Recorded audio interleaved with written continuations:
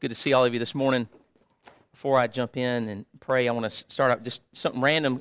I like to give away books, and so I'm going to give away a book this morning, but I'm going to do it. And so the qualifier is you have to be a college student. All right, so and it takes you off the list. I was going to look for someone who has a birthday coming up in the next 2 weeks. Does anybody in here have two? Oh, we got several. Wow, we got several. Any in the next week? Next week? What day? 25th? Ooh, Tuesday. Anybody sooner than the 25th? Oh, when's your 24th? Oh, wow. Micah, that's great, man. Hey, you get I was totally expecting like July 15th. I was like, that far out. Yeah, that's good. That's a 25th edition copy of The Holiness of God by R.C. Sproul. It's becoming a classic. It is a classic. So happy birthday coming up. Yeah. So this morning, the Gospel according to Nahum. As Anna said, I'm Curtis Black's my wife Leah, and we just moved back to Auburn, Opelika from Dothan. We were in Dothan the last 4.5 years, and so I work here at the hospital, East Alabama, and just a joy to be back in this room in front of you. Before we jump into Nahum, though, I want to open us in prayer as we look at the Word this morning. Lord Jesus, you are majestic, you are supreme, you are sovereign, there is none like you. From the rising of the sun to the setting, may your name be praised. We praise you, great God. Thank you for allowing us to gather this morning. And Lord, we pray that you open our eyes wider to see the wonderful things of your word, as the psalmist says.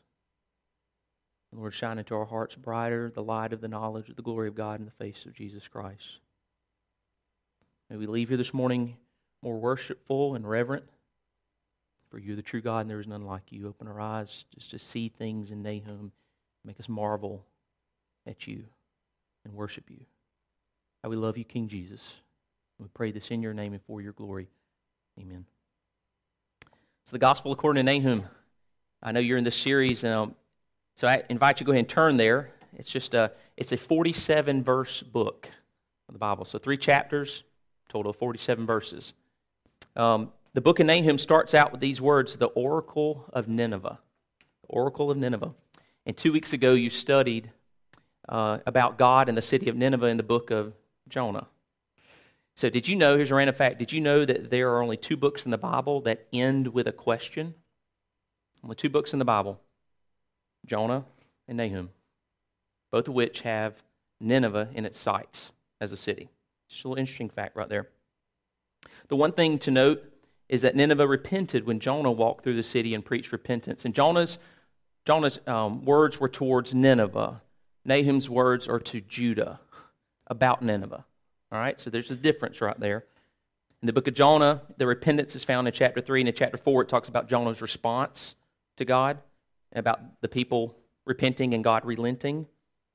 But we're going to see today that prophecy of destruction in Jonah, it technically comes true many years later. And you see it foretold in the book of Nahum, and Nineveh is destroyed. Okay, so let's do some historical background before we jump into Nahum. The time of Jonah was mid-8th century BC, maybe somewhere between 770 and 740 BC. Assyria, whose capital is Nineveh, so just give you historical context. Syria, their capital is Nineveh. It's not an immediate threat, so 750, 760, not an immediate threat to Israel, but they're enemies nonetheless. So remember, by 740, 750 BC, Northern Kingdom, Southern Kingdom still going strong. Jonah, after being disobedient, goes to Nineveh and preaches this, "Yet 40 days and Nineveh shall be overthrown." And Nineveh and its king, they repent, and God relents of the impending judgment and destruction that was to come. So remember, we're decreasing, I always say it's important, we're decreasing in numbers as we go through BC, 50, 740, 730. So by the time you get to 722, what happens? Northern Kingdom's overtaken by Assyria, whose capital is Nineveh.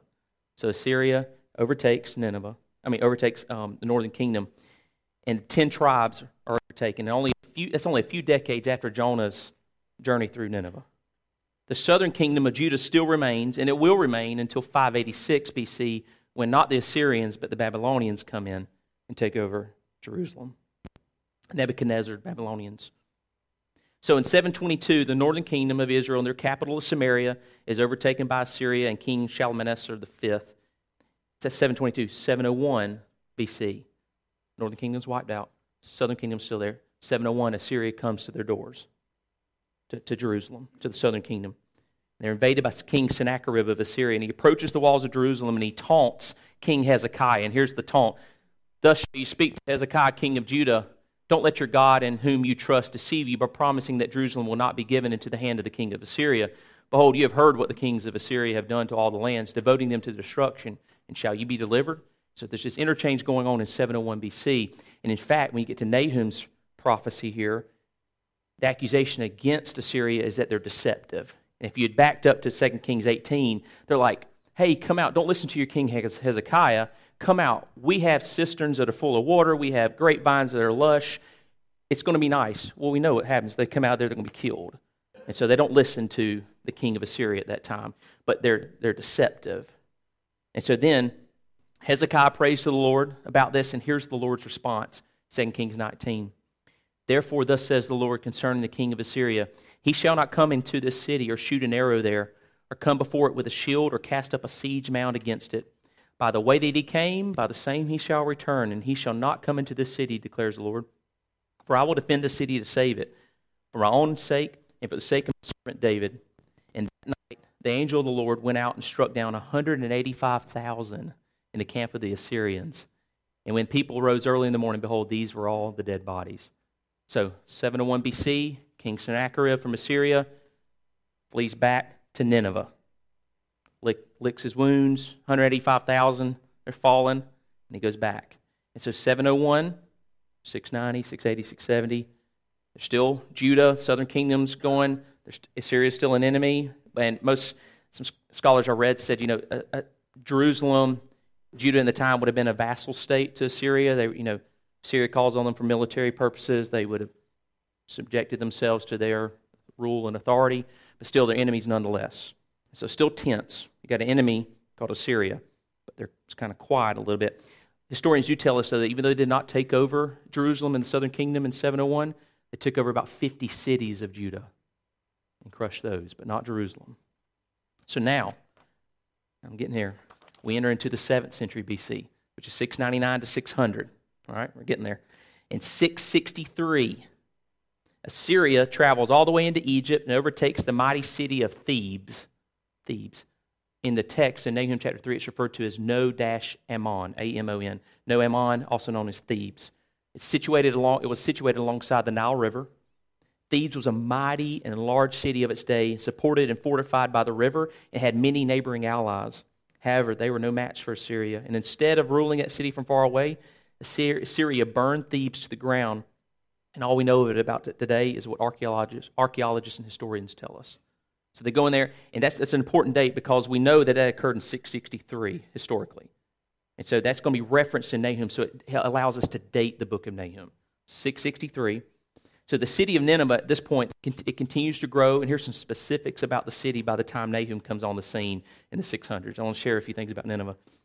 The inner city of Nineveh, so inner city, not the full city, inner city was surrounded by an inner wall that was 8 miles in circumference. Now I measured it last night on MapQuest, or it's on Google.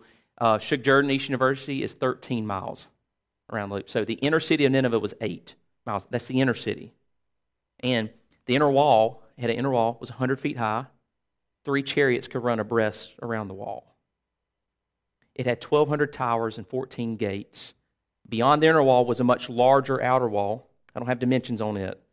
Outside the outer wall was a moat 150 feet wide and 60 feet deep. The Tigris River and other surrounding rivers made Nineveh look impregnable. Just a big city. But let me stop here and insert a historical fact. Any of you remember who founded the city of Nineveh? You have to go all the way back to Genesis 10. It was Nimrod. You remember that name, Nimrod? Genesis 10. Nimrod is the great-grandson of Noah. And so if you read Genesis 10, he founds Nineveh. But going back to the time of Nahum, Nineveh was known for violence. I got a couple quotes here. Mark Dever puts one. He says, the Assyrians were what Joseph Stalin only aspired to be. When they conquered a city, they would completely depopulate it and then resettle it with people from various other places so that no trouble would ever come to that place again. And that's what the Assyrians were famous for. Wicked, violent. They found a monument commemorating the first 18 years of Ashurnasirpal II, king of Assyria, and it said this. It said, 600 warriors of the city of Hulai I put to the sword. 3,000 captives I burned with fire. I did not leave a single one among them alive to serve hostage. Their corpses I formed into pillars. The young men and maidens I burned with fire. Just violence. Assyria, violent. So here's the thing. It's after 663 when Assyria destroyed Thebes, but before 612 BC. So we know we time it because Nineveh is destroyed in 612. So Nahum's prophecy to Judah is between 663 and 612, about a 50-year span. So just want to give that historical context right there. So let's look at the text of Nahum. 3 chapters here.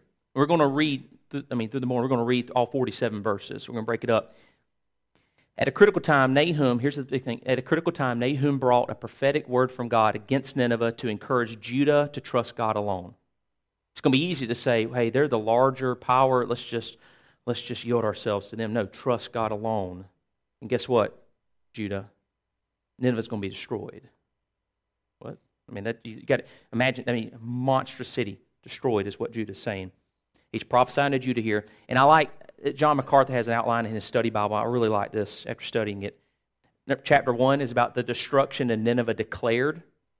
It's coming. Chapter 2, destruction of Nineveh detailed. In fact, so this is prophetic. This is what will occur when at the time it's being told and written. And in chapter 3, the destruction of Nineveh demanded. Why is the destruction coming? What have they done? I told you a little bit. Violence, bloodthirsty, just a little bit of what they've done. So that's just declared, detailed, demanded. I thought those were just a good summary words right there. Start out in chapter 1, verse 1, knowing that this is an oracle concerning Nineveh, the book of the vision of Nahum of Elkosh. And so I want to say, just keep in mind, that's kind of the title. So if Nahum's prophesying this or speaking, you're hearing it read, you may not have heard that read. So that's going to come back on, tie that in a little bit. So you see the word Nineveh, but Nineveh doesn't show up as a word until chapter 2. So I'll come back and talk about that. Nahum is speaking the words that would have been probably regarded by some as ridiculous. But Nineveh? Nineveh going to be destroyed? Nahum, surely you've seen Nineveh. Big city, impregnable. Nope, it's going to be destroyed. Let's read chapter 1, verses 2 through 8. And I want to say this. Notice the character of God laid out in the opening verses of Nahum's vision. And I want to point out that the subject, I've got an NASB study Bible. If you have that, the subject heading is God is awesome. AWESOME.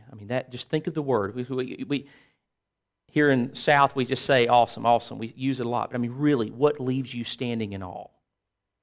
God does. God leaves you standing in awe. And I thought it was a great subject heading right here on the top of my study Bible. We're going to read verses 2 through 8. A jealous and avenging God is the Lord. The Lord is avenging and wrathful. The Lord takes vengeance on his adversaries, and he reserves wrath for his enemies. The Lord is slow to anger and great in power, and the Lord will by no means leave the guilty unpunished. In whirlwind and storm is his way, and clouds are the dust beneath his feet. He rebukes the sea and makes it dry. He dries up all the rivers. Bashan and Carmel wither. The blossoms of Lebanon wither. Mountains quake because of him, and the hills dissolve. Indeed, the earth is upheaved by his presence, the world and all the inhabitants in it. Who can stand before his indignation? Who can endure the burning of his anger? His wrath is poured out like fire, and the rocks are broken up by him.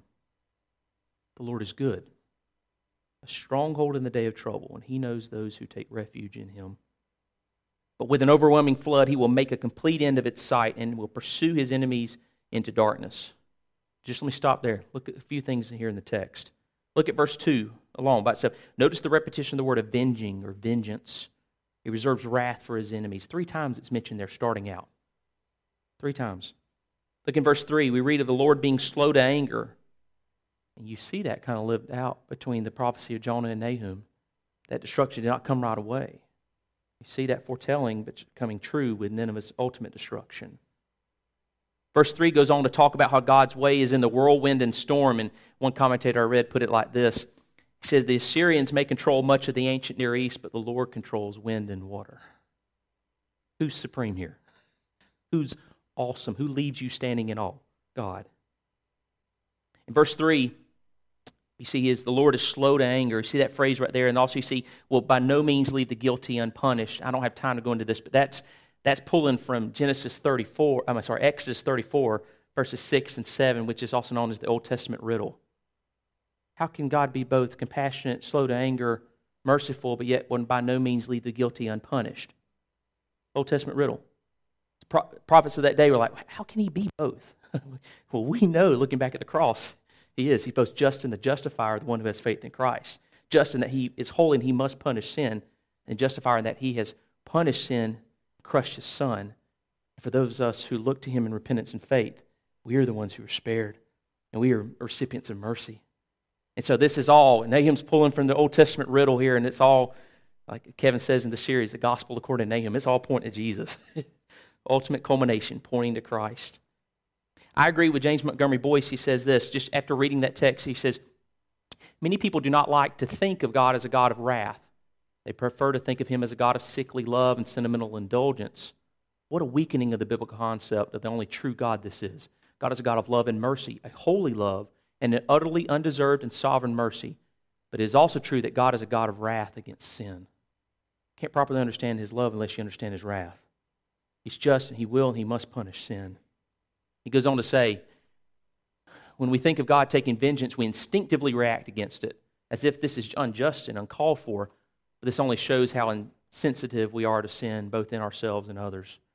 And so that, I think, a good book that's helped me just understand the punch against my face of realizing, like, wow, really, I mean, sin is heinous.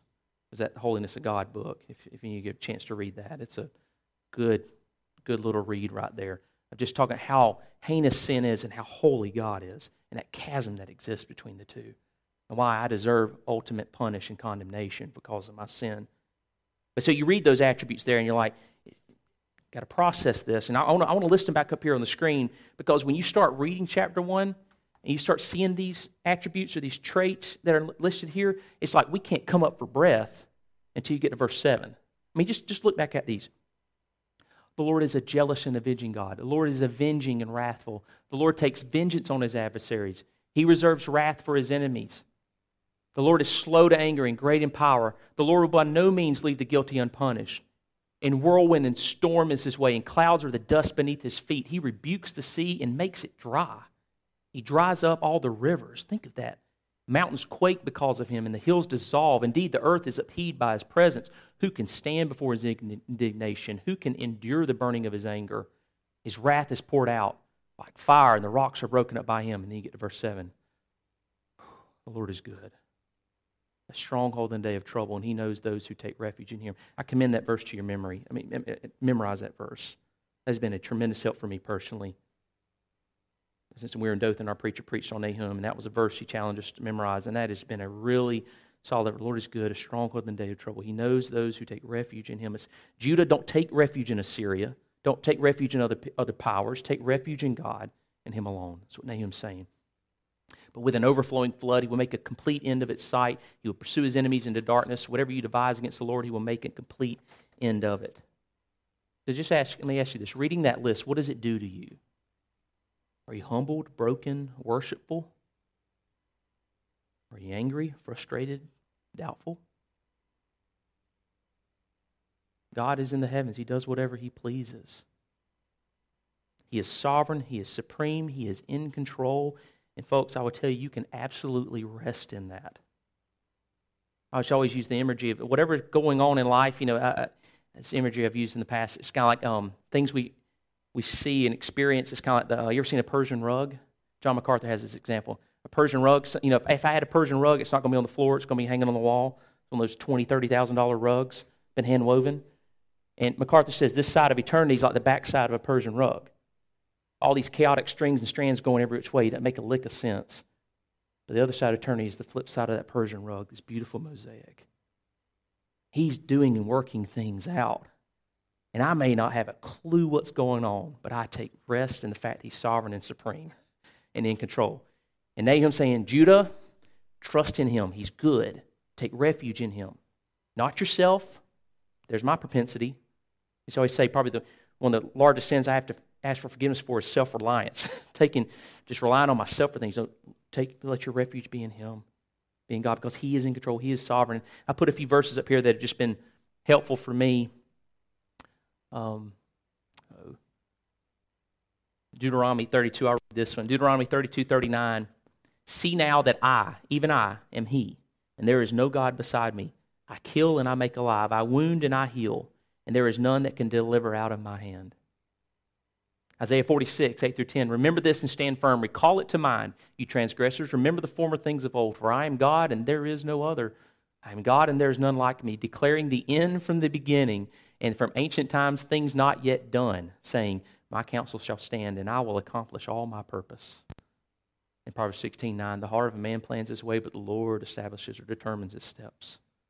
He's sovereign, He's in control, and you see this just in the story of Nahum here. So looking back at the text, let's notice the action that is building, and I'm going to put up here on the screen, I know some of you are writing those texts down, Deuteronomy 32:39, Isaiah 46, 8 through 10, and Proverbs 16:9, if you're trying to grab those. But looking back at the text, look at this action it's building. And I kind of put some parentheses at the end, so as you're reading it, you're like, wait, is he talking to Nineveh? Is Nahum talking, he's talking to Judah, but is he talking about Nineveh, or is he talking about Judah? And so I put this here to kind of help us out, where these words are aimed at.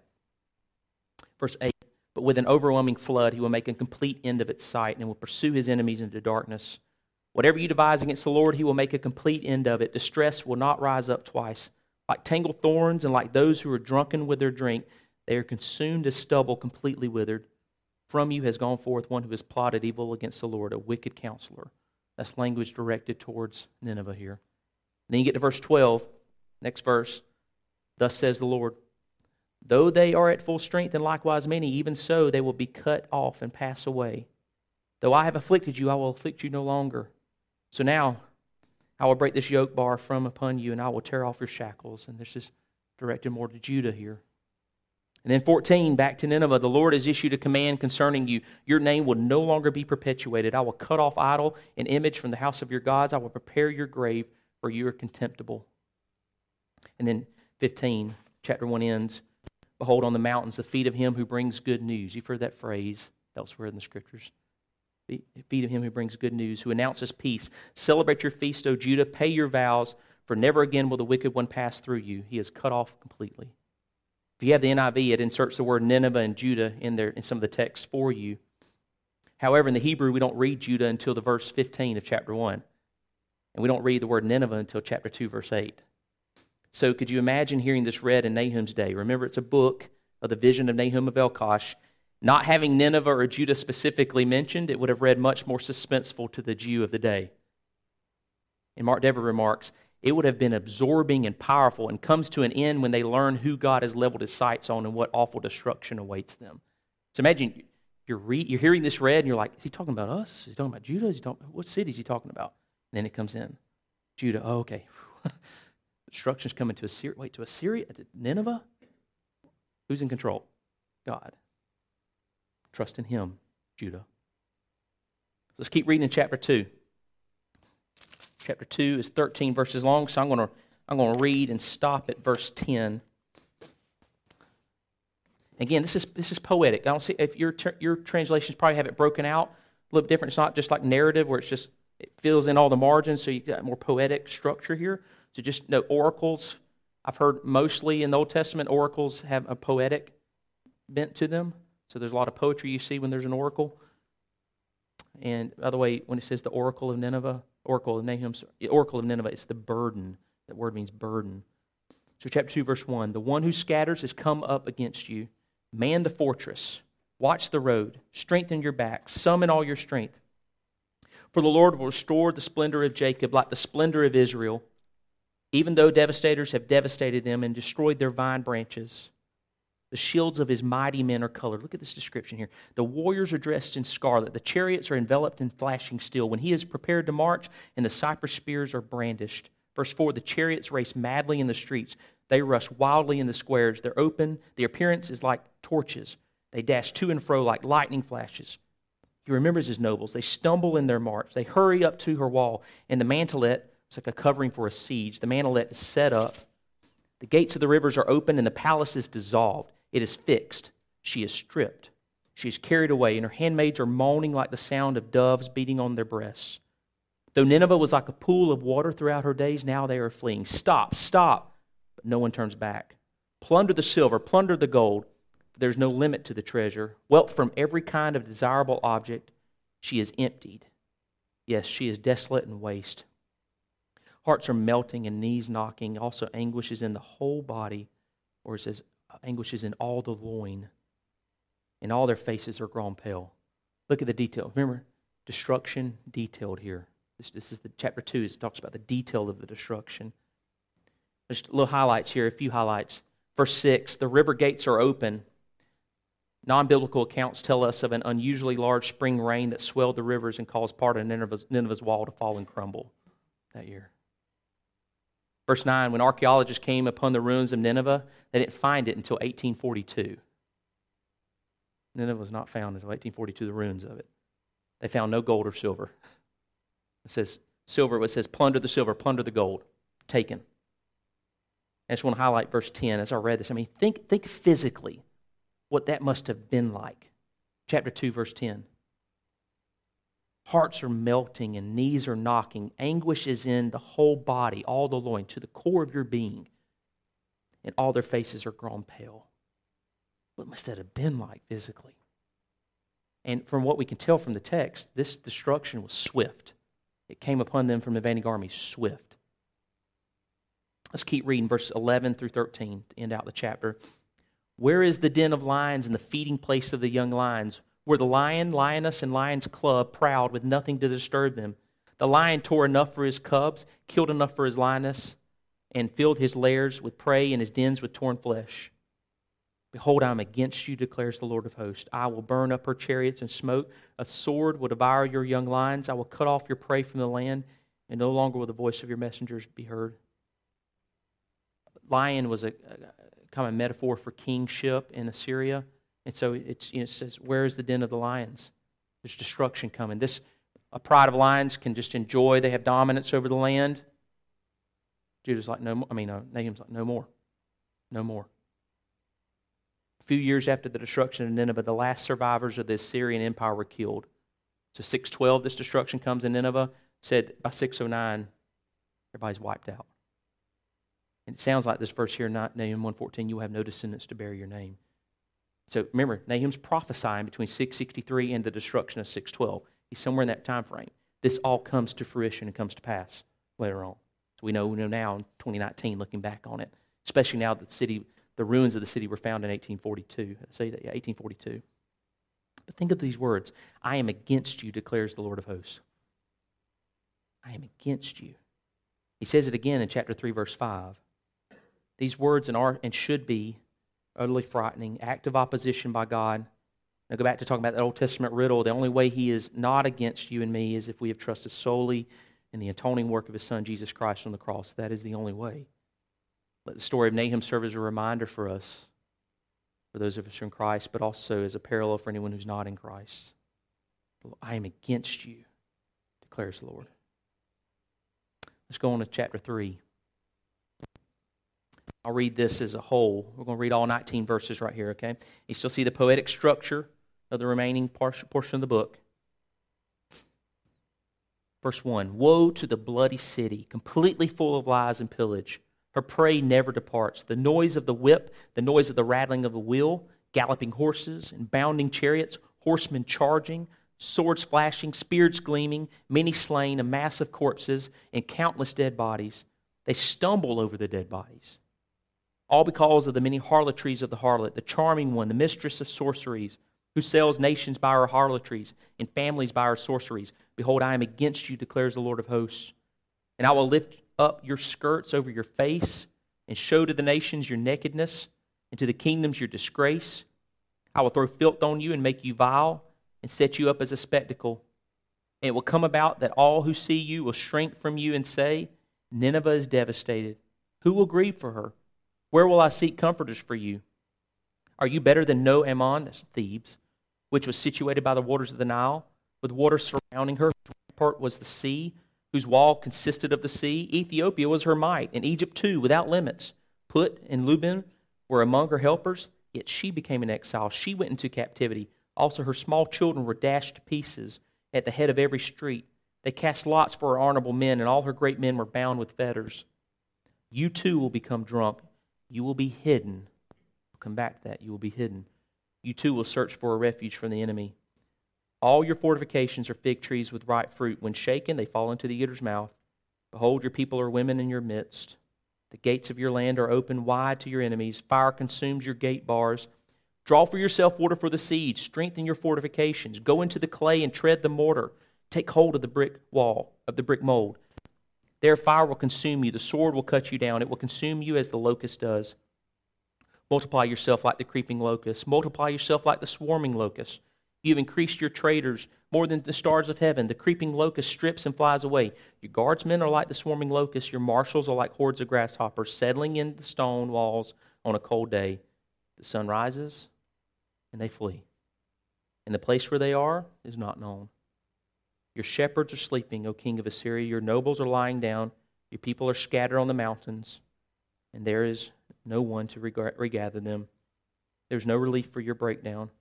Your wound is incurable. All who hear about you will clap their hands over you. For on whom has not your evil passed continually? And Nahum ends with a question. Look at 3:15. There will the fire devour you. The sword will cut you off. It will devour you like a locust. Multiply yourselves like the locust. Multiply like the grasshopper. It's striking to know that the ruins of Nineveh, like I said earlier, were not found until 1842. It was decimated and wiped off the face of the earth for over 2,000 years. Such a great city destroyed. Archaeologists report of finding unusually large layers of ash around the excavation site, meaning the city was burned, as Scripture said it would be. The destruction, here I got a quote here from James Montgomery Boyce, says the destruction of Nineveh was far greater than that of cities such as Rome and Saigon that have fallen. In fact, probably greater than any city in the entire history of the world. Just put that in perspective of the cities that have fallen. So, we're talking earlier about chapter 3, the destruction of Nineveh demanded. I want to kind of give you some sub-points in there to kind of just to quickly just show you how this kind of breaks down. What do you mean demanded? Well, because what have they done that's been heinous, that's been sinful? What are some of the things? So just to categorize those, accusation 1, we read about that. Assyria was a cruel and bloodthirsty nation. Kind of give you some examples of that a little bit earlier. Cruel and bloodthirsty. Accusation number 2, Assyria committed spiritual and moral harlotry. Wicked. A wicked nation. And accusation 3, Assyria had arrogance and pride. They had not learned from Thebes. Just kind of thought of like, we're impregnable. Who's going to destroy us? We've got these ramparts, we've got this city, got this wall, got the Tigris, got the moat. Not going to happen. There's pride. There's arrogance. So think long and hard, though, about what the Jews in Jerusalem or in Judah must have been thinking when they considered the perspective of attack from such a power as Assyria. Kind of sleeping with one eye open. They came in 701 when my granddad was alive. They're still power. They've been growing. They sacked Thebes in 663. Man, they could come any moment. You're worried. They could or would have lived in fear. But you go back to Nahum's charge here, chapter 1, verse 7. The Lord is good, a stronghold in the day of trouble. He knows those who take refuge in Him. Judah, take refuge in Him. You will see this unfold, and it does unfold in 6:12. It comes to pass. I have personal comfort from this. Questions for myself, do I take refuge in Him? Do I rely on my own strength? That's my propensity is to do so. But let Nahum serve as a reminder for all of us of who is in charge. God is. Even though mighty Nineveh seemed impregnable, it was so utterly destroyed, it was not found for another 2,000 years. And there are no descendants left. So that's kind of the breakdown. Nahum 1, 2, and 3. See, I'll go back to the titles in here. The destruction, chapter 1, the destruction of Nineveh declared. Chapter 2, the destruction of Nineveh detailed. And chapter 3, the destruction of Nineveh demanded. So, how does all this point to Jesus? And I could not say this better than there's a Christ-centered exposition commentary on the book of Nahum. It's a newer commentary series. They had all of them for $5 each when I was at Together for the Gospel last year. There's a great commentary set. So they've been publishing these out. I know David Platt's one of the series editors, Danny Aiken's one of the editors. But I thought this was so well said, I cut and pasted it. So I want you to read this. What is the connection between Nahum's good news and Christian good news? Nahum's message of good news proclaims the salvation of God's people from the oppression of a brutal enemy nation and the return of the Lord. Christian good news is the message that the same God is providing salvation from the brutal oppression of sin through the suffering and sacrifice of Christ, our Savior, on the cross. Nahum's gospel and the Christian gospel are based on the same premise: God saves sinners. Nahum's good news anticipated the ultimate good news of the Christian gospel. The Christian good news carries Nahum's good news to its ultimate conclusion. All this is pointing to Jesus, pointing to the cross, all the Old Testament. That's why I love this series. And Kevin told me the gospel according to Jonah, gospel according to Micah.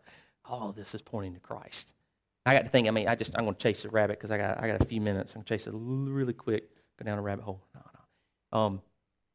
It's like when I heard a little excerpt from a Tim Keller sermon one time, and he talks about, the Old Testament is all about, it's primarily about Christ, God, and what He has done, not about me. I'm a recipient of this grace, but it's all about Him. And he just hit me, blindsided. He says, it's the story of David and Goliath about you and how you can slay your giants, or is it the story of, really it's about how David's victory over the giant Goliath became the people's victory, even though they didn't lift a hand. Now Christ's victory over the giant of sin and death has become our victory, even though we didn't lift a hand. All this, Old Testament, pointing to Jesus. Story of Nahum, pointing to Jesus. You see right there, just here on the screen, that commentary series, I think succinctly pulls it together. I'll give you one other thing. Nahum 1:15. Behold on the mountains the feet of him who brings good news, who announces peace. Celebrate your feast, O Judah. Pay your vows, for never again will the wicked one pass through you. He is cut off completely.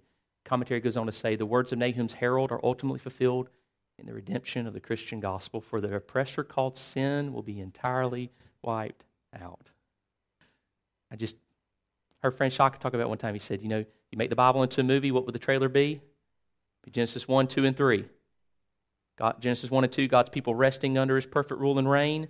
Genesis 3, sin enters, cut the trailer off. And you're like, oh, how's that going to be restored? And all the rest of the Bible is unfolding. This plan of redemption, these shadows are pointing to the substance, which is Jesus. It's all unfolding.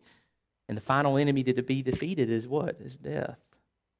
The wages of sin is death. So death is that casualty we see because of sin. Wages of sin is death. And so we see that coming. Final culmination of it, for the oppressor called sin will be entirely wiped out. And we're reminded of this. We see the long suffering of God. We see His patience in here throughout the text of the Old Testament. So I put a few discussion questions up here for you for around your table. Have a time discussion. So let me pray for us, and then we'll break off into the table time.